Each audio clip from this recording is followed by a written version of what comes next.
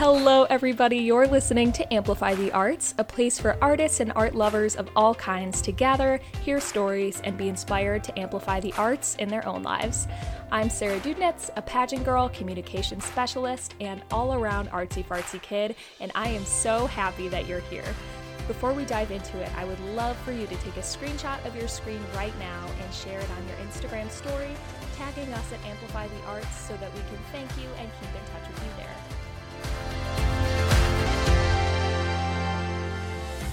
All right, everybody, welcome to Amplify the Arts. I'm so excited to have my mother on today, the one and only.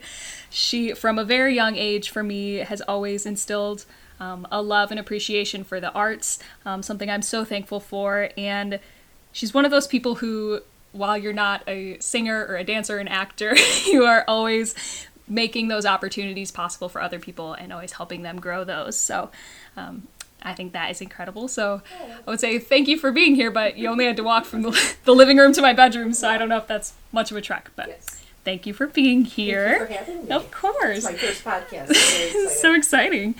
Yeah. Do you just want to go ahead and tell us a little bit about who you are, what you do, where you went to school, what you're up to now? Yeah, so my name is Kim Dudnitz, and I teach middle school at Meridian Junior High in Sanford, Michigan. I co-teach a humanities class, which is English and American history combined, and I also teach a 7th and 8th grade drama elective. I have 3 fabulous grown children, one fabulous now retired husband, and I went to school way long ago at Central Michigan University, and I graduated with a degree in English and a minor in speech and dramatic arts. You make us sound so good talking about us. I love it. So what inspired you to study speech and dramatic arts? You know, I wish it was this really great story. I went to, I don't know, when I was young, I was always pretending to be a teacher. The funny story that I used to always lock my brothers in my bedroom and make them do worksheets, and I had a chalkboard on my board. But then when I went to school, I didn't go into that. I went into business, and I wanted to work in like hospitality and run conferences. Like tourism and stuff like that kind of? I would love to work for conferences and all that kind of stuff. But I just kept coming back to my first love, and my first love was kids, and my first love was reading. And I also knew that I wanted to have a family, and I knew that career would be challenging because it's a lot of night times, a lot of weekends and stuff too. So I just fell back on, like I said, what my love was, which was reading and which was kids. I started out in elementary ed. I was almost done with my elementary degree, and I just realized, those teachers got work really hard. Little kids are a lot of work. I love little kids, but it's a lot of work. But actually, I realized what I wanted to do with literature and things was more for older kids. So I was going into English and was getting a minor in biology, and it just wasn't fitting really well for me. So when I went in and talked to one of my counselors, she suggested speech. And so I started to take some of those classes, and I loved it. I honestly only took the acting and the theater classes because it was part of it. That was not my first love. My first love was public speaking, interpersonal communication. So even in retrospect, had I not been that far into my English degree, I probably would have done the speech and dramatic arts as my primary, and probably tried to teach it at the college level because I loved that. But the theater it was just a couple classes that were crammed in there. But because, as Sarah mentioned earlier, I am not a singer, I am not a dancer, I am not an actor, those classes where I just did the bare minimum to get through, and I loved the interpersonal communication and the public speaking. Mm-hmm. So we just kind of did that, and that's how that ended up. Look at you now. Look at me now. Who would think it? Yeah. So then, I know you taught at Meridian for a long time before you started the theater program and all of that. So what was that like, starting that, and how did that come about? What inspired you to do that? You know, that's a really good question. And when you mentioned some of these things earlier, I was trying to rack my brain and remember exactly how it all went down. So what I'm kind of remembering is probably just the gist of it and not 100% true. But basically what happened was you wanted to be in just some different plays and you wanted to do things. And we live in a very rural area, but we have great access to Midland, Michigan, which has a lot of resources. So you started to do some things at the Center for the Arts, and they are phenomenal. But it's just not easily accessible. And I knew of other kids at in Meridian, and they wanted to do things too, and there was just nothing available. There's not transportation, there was no programs, nothing like that. So I think it was based on just a conversation in a parking lot with another mom of an 8th grader, Keely Bone, who is a professor of theater at CMU. She had indicated that she was interested in it as well. So somehow we brainstormed to put together some sort of after-school drama club. Got some kids together. I have a wonderful boss at the at Kent Boxey, who is super supportive of the arts, and he gave us a thumbs up on that. And so we just started to do some after-school training, and I was just thrilled because Keely is a genius, and to just be able to kind of be in her presence and watch what she does. She's phenomenal, and she's, worked around the world and extremely accomplished. So for me to just even be in her presence, and what I viewed my job as was I wanted to do all the administrative things and get everything organized and provide the space and communicate with the kids and the families and make copies. So Keely could come in and just be fabulous, which she was. But what Keely didn't realize is I was like completely a sponge, soaking up every single thing she said, everything she did, and I watched how she did things because having not really been a theater person and only taking those few classes, I had no idea what I was doing. So I just tried to really soak up that and just bask in that. She was amazing, and it was fun to watch her bring so many kids into the program and to just work with you guys and bring that kind of stuff out. And I don't know, I think it was just a really cool experience. And so that was the beginning. So I guess diving right into that more then, what is the biggest change or some of the biggest changes or benefits that you see to middle schoolers having access to something like this? Well, it kind of evolved because we did the after school thing, and then so that was just an after school club, and then it kind of morphed into where we did some things with 7th through 12th graders, and then it morphed into my principal, Mr. Boxey, asking if he was looking for some more electives for the kids, and I thought, well, hey, let's just throw this out there and see if we could do a drama elective. And he immediately emailed me back and said yes, which I wasn't really prepared for because I thought, and then I was like, there's no way this will ever work. What have I done? And so it's just kind of morphed into now it is an elective during the day, which is really nice because when you have an after-school program and you live in a rural area, not everybody has transportation to stay and to do those kinds of things. So having those things during the day has really made a big difference. And I don't think I answered your question. Go back and say that again. That's okay. The biggest change in students or the benefits that you've seen in them? The biggest change I have seen has been that kids are really, it's like very cool to be in drama. Which is not normally the case. Which is not normally the case. So we do a lot of fun things with them. We do everything during the course of the school day. So all of the plays that we do are 35 to 45 minutes. We try to do 2 a semester. We try to make sure kids from all over the district and even the elementary and stuff see them. We bring in kids early in the process, like we'll have some 5th graders come in, like we're on, we've got our scripts in our hands, the very beginning of the process, they give feedback, then they come back when we're off book, and then they think it's a really big deal because they're the experts and they get to really see how we progress, and then they come through for the final performance and comment. And so it really builds like this community where all the kids, even though they're not in the class, feel like they're part of it, and they really aspire to be in it. The very first semester I had it, I think I had 7 or 11 kids, and they all showed up that day like, what just happened? Like they didn't. What have I signed up for? They didn't sign up. They got dumped into it, and then we just worked with it, and now there's a lot of kids who want to be a part of it. I look forward to it. And it's so funny to like dig even deeper into that because I think the band at our school is the same way. Like we didn't even have a theater program. We don't have an orchestra. We don't have a choir. But we do have a band. And I know when I was in high school, I think it was like 33% of the entire high school was in band, which band is like the cool thing to do, which is unheard of. So why do you think that is at our school?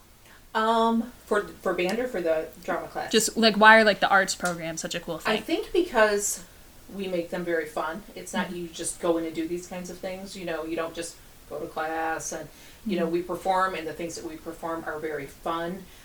We advertise all the fun that we're having. Like, we make sure everybody sees it.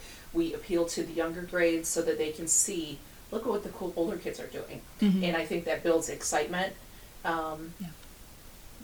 Just try to make it as fun as possible and such a positive experience. You guys do a good job of that.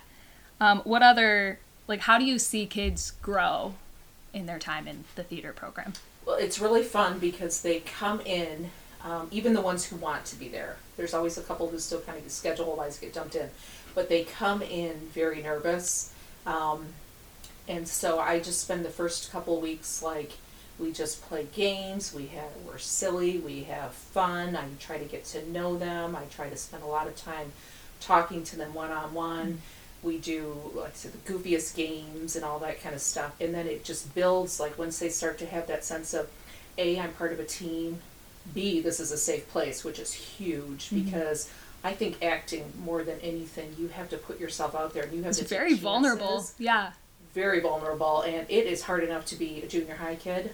Oh my gosh, I never want to do that again. But it's hard enough to be a junior high kid, let alone being a junior high kid acting in front of your peers. We just... I see them grow in confidence. I see them owning whatever role they're in. I see them starting to take chances and make choices and decisions as actors, not just, this is what Miss Students told me to do. Right, so there's not a right or a wrong. It's... No. Yeah.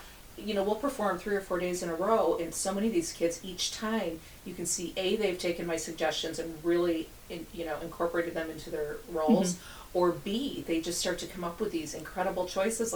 Sometimes I'll sit in the audience wow. Or I didn't or, oh.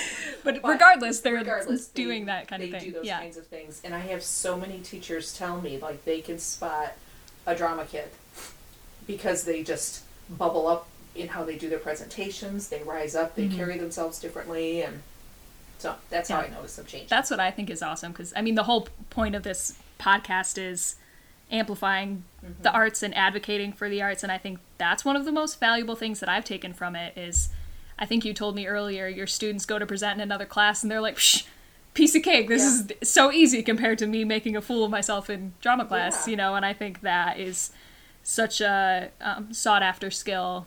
Even, these are junior high kids, but years down the line when they're applying for jobs, that makes a world of difference. Well, there's an expression, and it sounds trite, but all the world's a stage, right? So when they get up to do a presentation in a science class, you take on that role, you engage your audience, you have great vocal energy, you have eye contact, you have stage presence, you have, even if you don't really know what you're talking about, you get a good chance you can do a good job of it. Play that role. Absolutely. But I also think the most important part too is that I want drama class to look different from the rest of their day. I don't want it to look like a core class. I want it to be a soft spot to land, that they can be themselves, they can have fun, and if nothing, even for the rest of their day, they may feel, as sad as it is, maybe lonely or alienated. For that 1 hour, they feel seen and they feel part of a team and part of, they do. Once you build that camaraderie and you build that core, you belong there. You belong and I don't know what happens in the lunchroom, but I know in that room for that hour, they belong.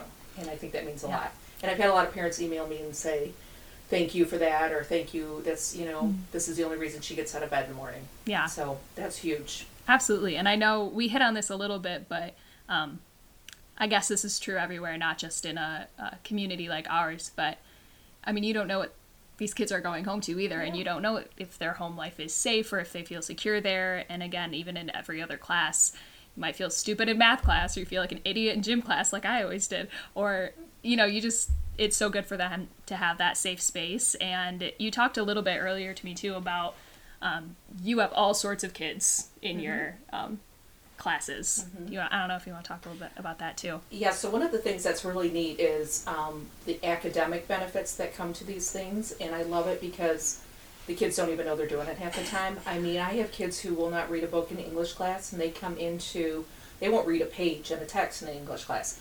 They come into drama class, and they're reading pages and pages of scripts, and they are hunkered down and they're highlighting their lines. They're and memorizing. Memorizing, and they want to know what these words mean. And I like to look at them and think, you don't even know you're learning right now, do you? And I just think that that's such a cool benefit to that. I like that we have kids who maybe are in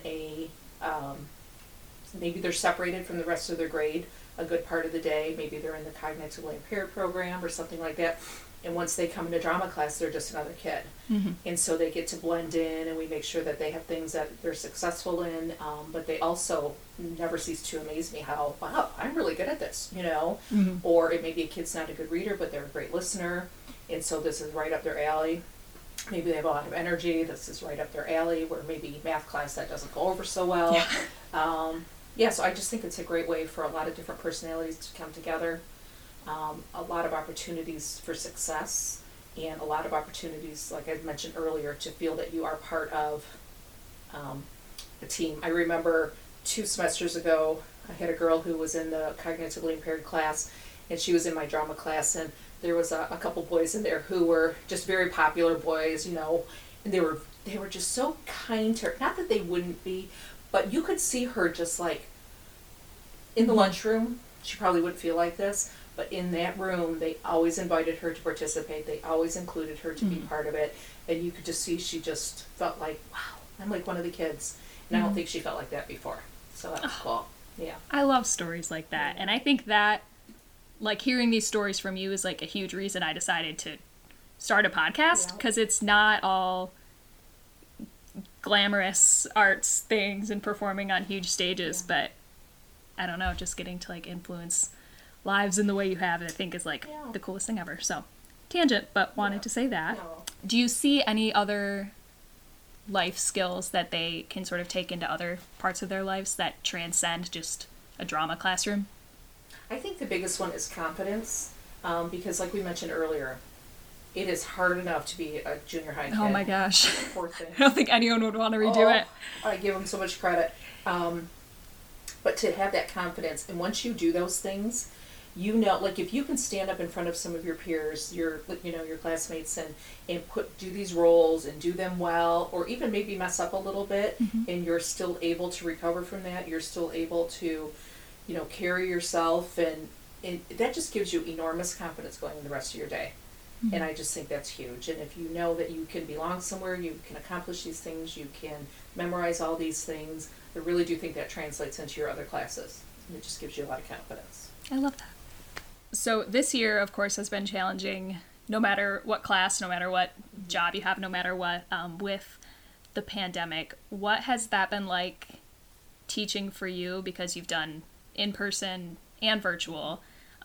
What have the challenges been with teaching in that way? The biggest challenge was, first of all, when we went remote so abruptly, because even though maybe COVID was around for a little bit, really, I just feel like it was almost instantaneous that we were like, what's COVID? What's happening? And my drama students at that time had been working really hard on a play. It was the funniest play ever. It was like my favorite script. And then just to not... Was this the one that they had written themselves? No. That was something else. Okay. This is called Stage Parents. And so like all about these overbearing stage parents. And just the kids they were so good and we were so ready to go. And then when we shut down for the remainder of the school year, they never had an opportunity to perform it live. And that was very disappointing because they had put so much work into it. But everything was so new then. I mean, I know there's a lot of, virtual performances and things now, but everything happened so fast. And then in our town, we suffered the 2 dam breaks and all these things, and everything just went crazy. So that group of kids never had an opportunity to perform. That was very, very sad. And then coming back in the fall semester, September 2020, drama class, we were off and running. It was really difficult to perform with masks on because you performed so much with your face. And we worked so much with your vocal energy and all those kinds of things. And then you have those masks on. It was like, ugh. But it's, even when you think that it's going to be really tough, kids are so remarkably resilient. They're just like, okay, we got to have a mask on. Let's just make it happen. And I think they're so much more resilient than we are. They are. We're such babies about it sometimes. I know. And people think, oh, poor kids. No, kids are like, okay, let's go. All right. We got it. Let's do it. And they had it. We did our first play, and they just nailed it, and it was great. And now they're working on their second play. And then when we shut down for a couple of weeks, they were extremely nervous and very sad because for their second play, they get to completely write it. It's completely actor driven. Wrote the whole thing. They've got this great play coming out called Zoo Animals Take Over Christmas. They did all the dialogue. They've done all the blocking. They've done every single thing. They created their own parts. And then we went home for a couple of weeks, and they were really sad thinking we weren't going to perform it. So we did come back. We are face-to-face now, and we won't be performing it before Christmas because that would have just been too rushed and too crazy. So we will be performing it after Christmas. So, you know, in the mind of junior high kids, they're like, well, all right, we'll do a Christmas play for Christmas because it's better to do it. And so they're excited about it. But yeah. Well, that's exciting. I'm glad that they still get to do it. I feel very invested in their journey. So this is a question that I did not prep you for, so that's okay if you don't have an answer right off the bat. But walking into 2021, between the pandemic and just everything else that junior high kids have to live with the pressure of social media, the pressure of their future, the pressure of everything, why do you think that middle schoolers need the arts? I think they need the arts because the arts are such a personal, hands-on, emotional, physical, social, psychological. I mean, it just, that incorporates everything about you. As so many schools, especially with COVID, are a lot of Zooming, a lot of remote things, a lot of technology things, and there's nothing wrong with that in its own little environment. But I think the arts take you out of that, and I think that we are, as human beings, inherently social, creative, and you want to produce something and be a part of something that's a little bit bigger than you, and I think that that's what the arts gives you an opportunity to do. That was very good. That's fantastic. Yeah. I think one of the things that we kind of talked about as we were driving was that we didn't have an arts program available to us. I mean, we did in Midland, but like I said, it's extremely competitive. There's only a few things here or there, and we need something in-house and local. And it can't be expensive. It can't require a lot of transportation and all these other kinds of things. And so if you don't have what you want, create what you want. And I think that was, that we clearly did that with the after-school drama program, which morphed into a bigger campus program, which morphed into elective classes, which also morphed into a theater camp that we were able to do at one time.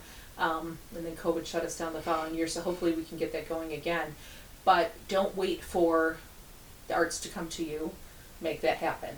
Because people want that, and parents want what's best for their kids. And they will move heaven and earth to help you and to support you. I saw that time and time again in band camp. You mentioned earlier about what a phenomenal band program we have in such a small district.